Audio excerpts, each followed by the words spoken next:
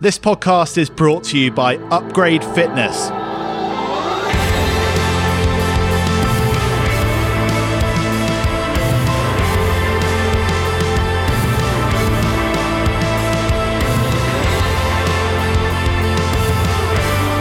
Hello and welcome to the Guernsey Press Sport Podcast, your weekly insight into Ireland sport. Our thanks to Upgrade Fitness for their support of the show.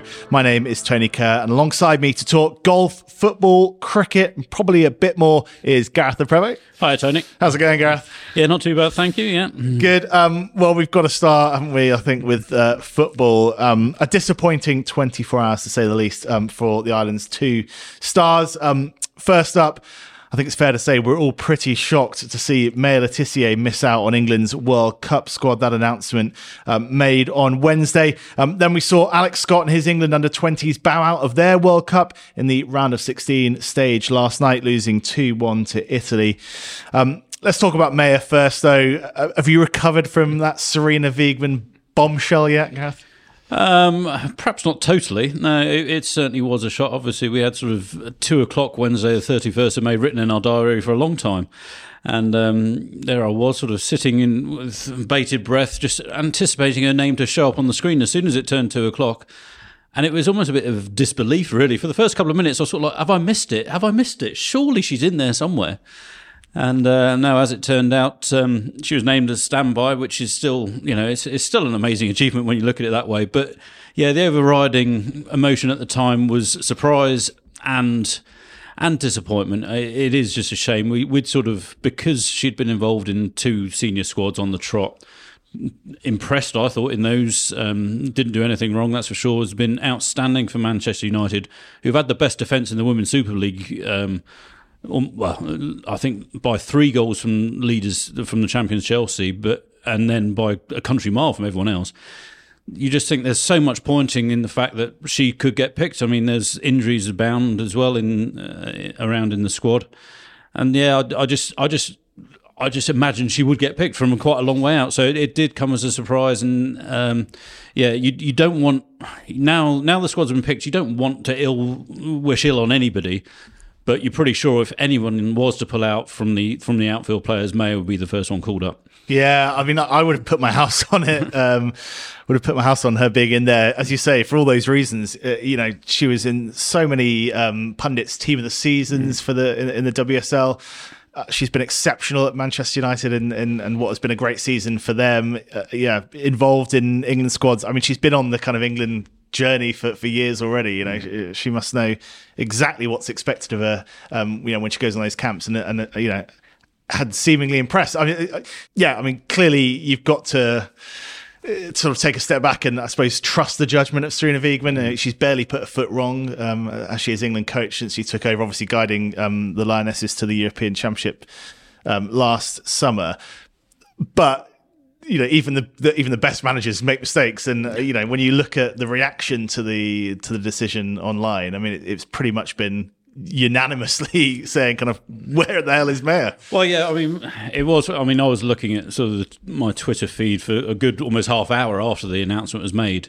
And, everyone's very positive about England's chances. They're the European champions going over there. But pretty much everyone from the national sort of media, pretty much all of them just said, surprised not to see Maya in there. And it sort of just echoed throughout the football world. I do think having looked at sort of a bit closer at the squad and what have you, when Maya was selected for her first couple of senior squads, it was a very sort of balanced squad, and there was quite a few defenders in each one. I think because it's a World Cup with the knockout element to it and what have you, Serena Wiegmann has obviously opted for more forwards in this squad, which I can totally understand. I mean, when you get to a knockout game and if you're losing with quarter of an hour to go, you're not going to be chucking on defenders in a game. So I understand that. And that's something that Gareth Southgate has been criticised for in the past, overloading with defenders. Yeah, well, I'll go out and say I think Serena Wiegmann's a better manager than Gareth Southgate. It's just so happened because of sort of going down that route, it seems that because of that, Maya's the unlucky one to miss out. There's a couple of the defenders who've got in who, I would suggest, just looking at their team's records over the season, you'd have thought Maya might have sort of like on stats, a better chance of getting in. She hasn't made it in this time. I mean, it's basically a squad of 23, and she's the 24th person. You know, even Serena Wigman virtually admitted that. She said she's a very unlucky, very hard call. But yeah, it's almost a case now of, well, fingers crossed that Maya goes on and enjoys a hell of a career and gets to go to many of these tournaments. But it just was a bit deflating when that squad came out and you didn't see her name on it. Yeah, felt very, very gutted for her. I mean, obviously we know her well, and I've spoken to her lots of times over the years. The mentality and the determination and the desire that's got her this far will surely only be stoked even further, by something like this in the long term. And yeah, you just hope, as you say, that the career kind of unfolds ahead of her that we sort of hope she will have. You never know. She might be injured in 4 years' time. In 8 years' time, well, who knows? That's the thing. It's such a shame that she didn't have that moment. Of kind of that incredible recognition to be named in the first 23. As you said before, she may end up being involved, given the way things are going. Yeah, but like you say, it was almost because of the injury situation with the more established stars. I mean, Captain Leah Williamson isn't able to go; she's on her ACL, and there's a couple of others. And Millie Bright has been named as captain of this squad. She hasn't played for sort of several weeks, probably 3 or 4 months actually. And it was because of those reasons, even more so. I was absolutely sure Maya would go because of those reasons.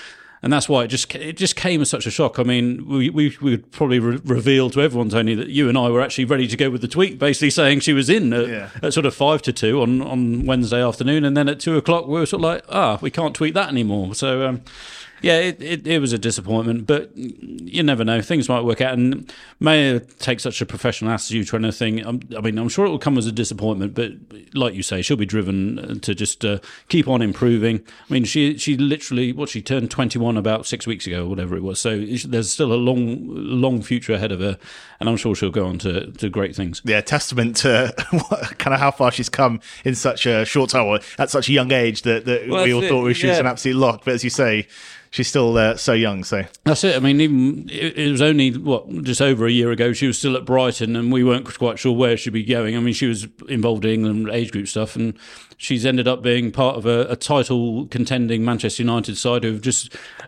been to their first ever FA Cup final. They're going into the Champions League next season, and we're disappointed that she's not in a World Cup squad. So that's still a pretty good season, really, isn't it? Oh yeah, exactly. Well, hopefully things work out for Maya in an England shirt sooner rather than later. We here at the Guernsey Press, and I'm sure everyone in Guernsey is right behind her. Let's just mention Alex Scott, because it was a sort of double whammy yesterday. The pages of the paper were being kind of unfurled in terms of the stories for the next few days, but not to be. He was away, of course, in Argentina with England's under-20s in their round of 16 game last night. They came unstuck against Italy, losing 2-1 in fairly controversial fashion. I don't know whether you've seen the penalty decision that decided at the end. I haven't seen the footage of it. I've read about it in a couple of different national media outlets, and it does seem a bit debatable. It wasn't great. It wasn't great at all, and it was checked by VAR and upheld. And a pretty disastrous and bewildering decision. I mean, that said, reading some of the commentary from the game, it sounded like England didn't kind of stamp themselves on the game perhaps in the way they would have liked to. So pretty disappointing way to bow out, and kind of seeing how Alex was involved earlier in the tournament as well. He was playing pretty deep, wasn't he? He wasn't quite getting forward as he has done for Bristol City sort of towards the end of the season. It's sort of part of his versatility that he's seen in different capacities for different teams. But sort of when you're in a squad and you get handed the number 4 shirt as a midfielder, you almost get the impression straight away they're going to be more in a holding role than an attacking role. So I suppose it's good for his development that way. It would have been a great experience for him being out there and what have you. But we'd all like to see him play what you'd probably define more as the number 10 role than a holding role. But it's all part of his development, and fingers crossed he'll soon be in an England senior squad. Absolutely, and he's got an interesting summer ahead, I'm sure. Plenty of stuff to think about where he'll end up, whether it'll be at Bristol City next season or somewhere higher up. We'll be following that progress very closely. Right, that's it for part 1. Coming next, we'll talk golf. Welcome back. Before we come on to the golf, let me tell you about our sponsors, Upgrade Fitness. Their new space is now officially open. And I have to say, having popped up a couple of days ago. It looks absolutely spectacular. It's a new gym and fitness centre just behind the doghouse off the Rohays, packed with the very best gym equipment across 2 levels. There's also a studio for classes, saunas, and plenty of parking. You can find more information on their website. Upgrade.fitness is where to find them, and on social media too. As I say, all the info on there, including how to sign up, but you do really have to go and see it. So I would recommend dropping by to have a look. Upgrade Fitness, just opposite the badminton hall behind the doghouse. Our thanks again to them for their support. Now, golf, Gareth, a new Ireland men's champion has been crowned. Tom Huray beat 16-year-old Jaden Tucknott in the final to claim his second title. Sounded like some week at Landcrest as well. Yeah, it was a fantastic week of some really high quality golf in pretty tricky conditions throughout the week. This sort of constant brisk northeasterly that we're in the middle of at the moment. Doesn't seem to be going anywhere either. No. Every time you turn up at Landcrest, you can be pretty sure it's going to be very challenging conditions at the moment. And it made for sort of hard work in the final, but there was some really good stuff played. It was a 36-hole final on Sunday. I must admit, going into the match, Tom Huray had the experience. He's been Ireland champion once before, back in 2020. But to be honest, from the sort of Monday to Friday of Championship week, Jaden Tucknott was playing the best of anybody. He played some absolutely brilliant golf. And he started like a house on fire in the final. He birdied the first, and it was off and running. He never really showed any sign of nerves. It turned into a great battle all day. It was sort of nip and tuck. Both sort of took the lead at various points. I don't think there was ever more than 2 holes in it, and for a 36-hole final, that's quite unusual. And it just sort of came down to Tom playing some great shots just at the right time. I mean, he was 1 down with 2 to play, and then he played a brilliant approach into the 17th hole. Finished about 4 feet from the pin, holed the birdie putt, and then came up with a terrific chip on the last, which was playing as hard as it can, really. It was straight into the wind. And Jaden got really unlucky. He hit a cracking tee shot, just hit it too well, and he finished through the green and finished up in an awful lie. And to be fair to him, he sort of looked at it and he had a wry grin. He wasn't... He knows sort of how luck plays a part in golf, and so he wasn't too downbeat when he saw it. But so it ended up with Tom winning 1 up. But it was a great final, and both deserve great credit for the way they played. Yeah, well, let's hear what Tom had to say. You chatted to him afterwards. Congratulations, Tom. How does it feel to be Guernsey champion for a second time? Brilliant, absolutely brilliant. A long week, very long week, but to get over the line, made hard work of it coming in, but to get over the line feels amazing. Yeah. In terms of sort of like the performance today, obviously 36 holes. I mean, how do you assess how you played? I mean, in spells it was good, but I mean, you're almost not just playing against Jaden. You're playing against the course as well, because it's just biting back. It's so difficult, and if you don't have to hit a very bad shot to be, really in the rubbish. So, yeah, I mean, you're going to hit bad shots. So it's just how you sort of, just forget them and try and move on. And I feel like I've done that well all week. I've been down 3 times, 2 down 3 times this week. And it's just staying patient, because mistakes happen in this format and this weather and the condition of courses. So yeah, it's just I feel like I stayed really patient. Yeah, I was going to say, from my view, throughout the week, you've come up with the shots when you've needed to. Really, that's been the important thing to your run of this week. Yeah, I've hold putts at the right time, or chip close at the right time.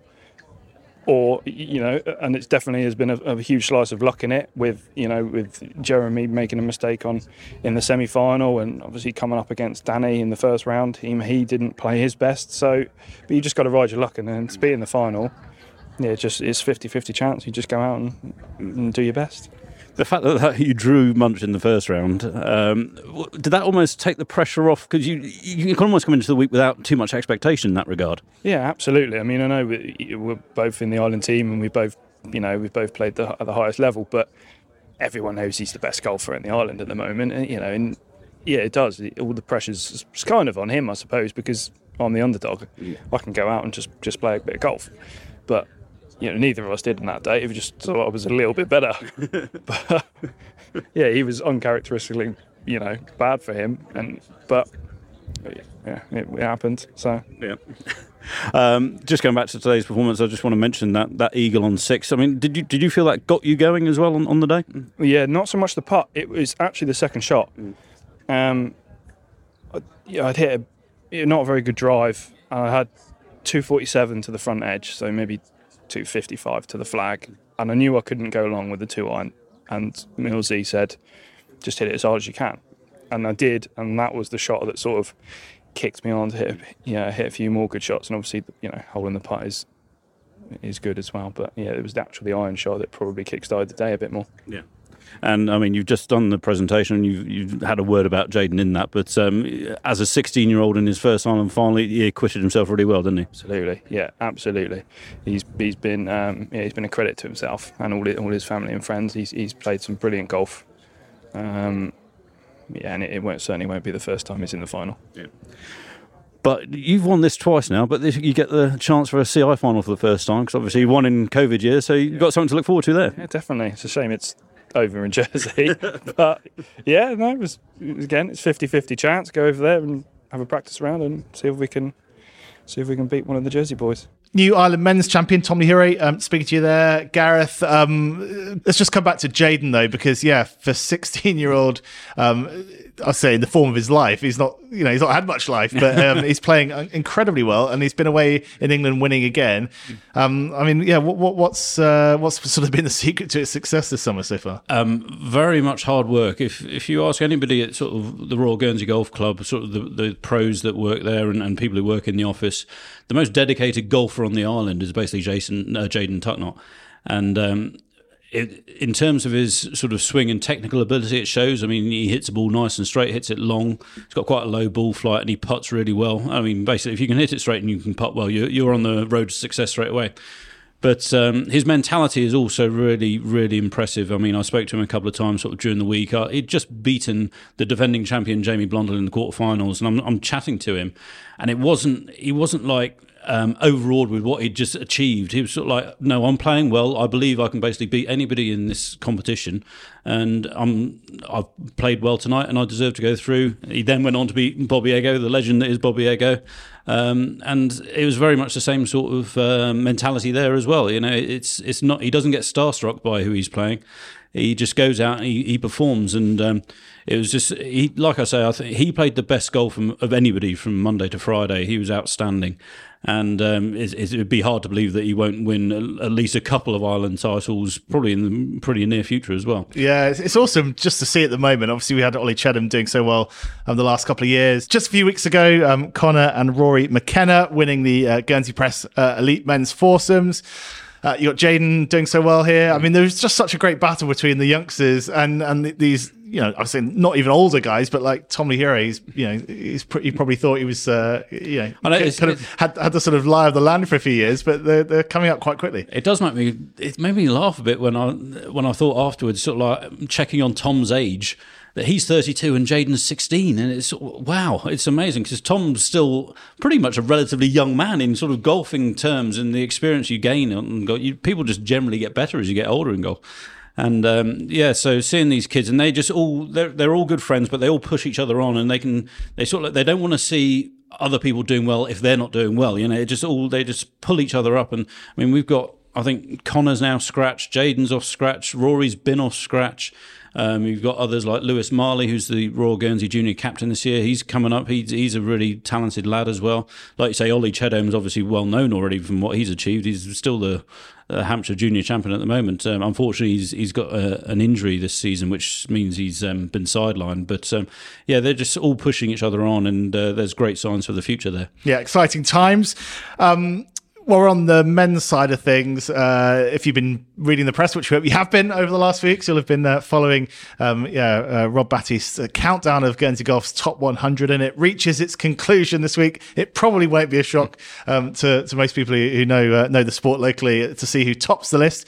But yeah, it's been an interesting countdown, and you can read all about the man who's at the top of Guernsey Golf's tree in Friday's paper. So do keep an eye out for that. Any contentious picks, do you think, in that sort of top 10, top 20? And certainly not contentious, but I'm sort of speaking to people around the golf clubs. There's quite a few of the older guys. I mean, today we've got Bert Jolly as number 2, who played Ryder Cup, the first ever Ryder Cup he played in it, and he was actually selected for another one, and he withdrew from that because of his form at the time. But there's sort of guys of that ilk from sort of like the 20s and 30s who people just aren't really aware of. The name might ring a few vague bells here and there, but some of the stories that you read through Rob's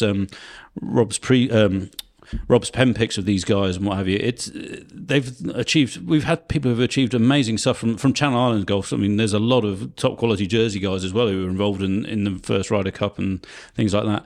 So no, they're certainly not contentious picks, but I know there's been a few interesting sort of family things going on as to who was finished above who within families and what have you. And there's one point last week where one of our best players ever, Mick Marley, was sort of saying, "Has Rob forgotten me?" Because he hadn't appeared yet, and he actually appeared in the top 6. So it's been a really good series. It's been really interesting reading it, and we won't give away who's number 1, but when you see some of the stats that are in Friday's paper, it's obvious why he is number 1. I'll put it that way. Yep. Pick up a paper on Friday to read all about that. A quick word on the Women's Island Championships, Gareth. Close to finding out the winner of that. We'll talk more, I'm sure, on next week's pod about the finale of that competition. But we're at the semi-final stage, aren't we? Yeah, there's been it doesn't have as big an entry as the men's, but because of the quality, it's been there was the quarterfinalists were all sort of like it's really hard to pick a winner in all of them, and out of the 4 matches, 3 of them went to extra holes, so it shows how closely the women are matched. Friday semi-finals see Di Aitchison play against our current Ireland girls champion, who's Chloe Domal, and then the other one, Veronica Bugor, who's a multiple winner of this event, is taking on Mandy Webber, who's also won it before. So there'll be some good matches in the semi-finals. Yeah, read more coverage of that in the pages of the Guernsey Press over the next few days. Right, before we go, let's talk cricket, Gareth. Really busy time domestically, and we've had some showpiece MCC matches as well this week, and it's been going pretty well for Guernsey. Yeah, it's remarkable. I don't know if I could ever say before that out of the first 3 matches the MCC play on a Guernsey tour, they've lost all 3, which is outstanding.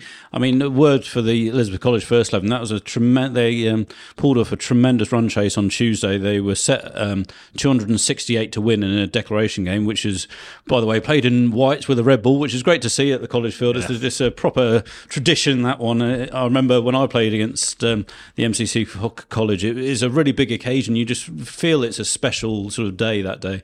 And for college to chase down 268 to win is a really good achievement, and it was a proper team effort. There was a lot of guys sort of scoring important runs there.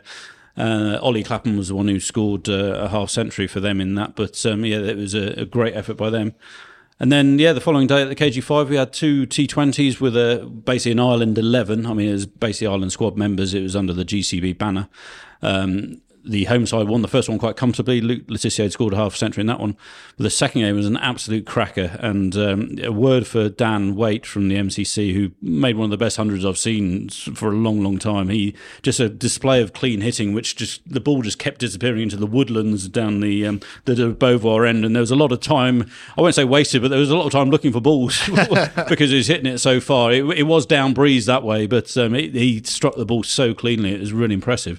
So he scored 117. The MCC scored 204 in a T20. And they lost. It was an amazing run chase. Tom Nightingale got a half century, but there was runs throughout. Ben Fitchett played well up top, and Zach Damrell scored some runs. Tom Kirk then came in and hit sort of 3 boundaries on the trot. And Josh Butler came in, faced one ball, hit it beautifully for 4, and saw his side over the line with a ball to spare. So there's been some really good cricket played so far on the tour. Yeah, that's an MCC side featuring quite a few players from Jersey as well, and a couple of their kind of stalwarts of recent years. So a decent opposition. Yeah, the Jonty Jenner has been involved, and Elliot Miles, so they're regular Jersey players, and it's good that the MCC are getting back because of the pandemic is now over. Fingers crossed. They're getting back to a sort of like a proper touring side. In the last couple of years, we've seen a lot of local MCC members playing for them here, which is fine. Obviously, they are MCC guys, but it's great to see visiting MCC guys over. And there's been some really good players. A couple of the bowlers yesterday were very impressive as well. But so it made it a really good. Certainly, that second game was a really good win for the GCB 11. Yeah, and it's not just the islands men in action this week. Guernsey's women have also got a touring side over to give them a test, which is great to see. Yeah, flying visit from the RAF. There you go. I had to get that one in. You have to get the puns in. in. The RAF women's cricket side are over in the island. They're playing the Guernsey side in two T20s on both Friday and Saturday. Friday's 1 o'clock and 5 o'clock, and Saturday will be 11:30 the first game, and the second one will follow on approximately 3:30. So it's great to see our local women's side getting some fixtures in the programme. Yeah, really good to see that. The other thing we spoke about last week, which is great to see, is the return of the Belasco CI League, which is going to be a really interesting one to follow kind of throughout the summer, really, isn't it? But got underway with a local fixture, an all-local fixture, two Guernsey sides going head-to-head, and it was a bit of a cracky start. Yeah, it turned into a really good game between Wanderers Irregulars and Griffins. Sort of Wanderers Irregulars batted first at the College Field, scored 166, which was sort of below par. You'd imagine Griffins would chase it down. In the end, they did, but they only won by 2 wickets. It was a really close game, and fair play to Wanderers Irregulars. They just kept battling throughout. They never sort of thought their chance had gone, and they just kept picking up wickets. And in the end, Griffins just about sort of scraped over the line more than anything. It was a really good game, and fingers crossed that it's a sign of things to come in the CR League. Yeah, 53 for Lucas Barker in a losing cause there. He'll be pleased if he's listening to hear us mention Wanderers, because I think he's sometimes been left disappointed by the lack of attention coming their way. But there we go. Big mention for them this week. Well, I'll also talk about some of the wickets he took, although a couple of them he arguably bought a bit, because they weren't the best deliveries, but they picked up wickets. So fair play to Lucas. A couple of weeks to wait till that competition really hots up with the first inter-island fixtures. On the 17th of June, Cobo go to Walkovers in Jersey, while it's OVs against St. Juan Springfield over there as well. So we'll be following that all the way here at the Guernsey Press. Keep your eyes on the paper for coverage of that, and your ears on this podcast. More chat on cricket to come throughout the summer. Right, I think that's just about it, unless I've missed anything massive this week. No. All right, then we'll leave it there. Thanks very much, Gareth. Thanks again to Upgrade Fitness for their support of the show. Do make sure to hit follow or subscribe wherever you're listening to get every episode of this podcast delivered straight to you. Get involved on social media at GSY Press Sport is the place to go on Facebook, Twitter and Instagram. Cool. Cheers, Gareth. See you soon. Cheers, Tony.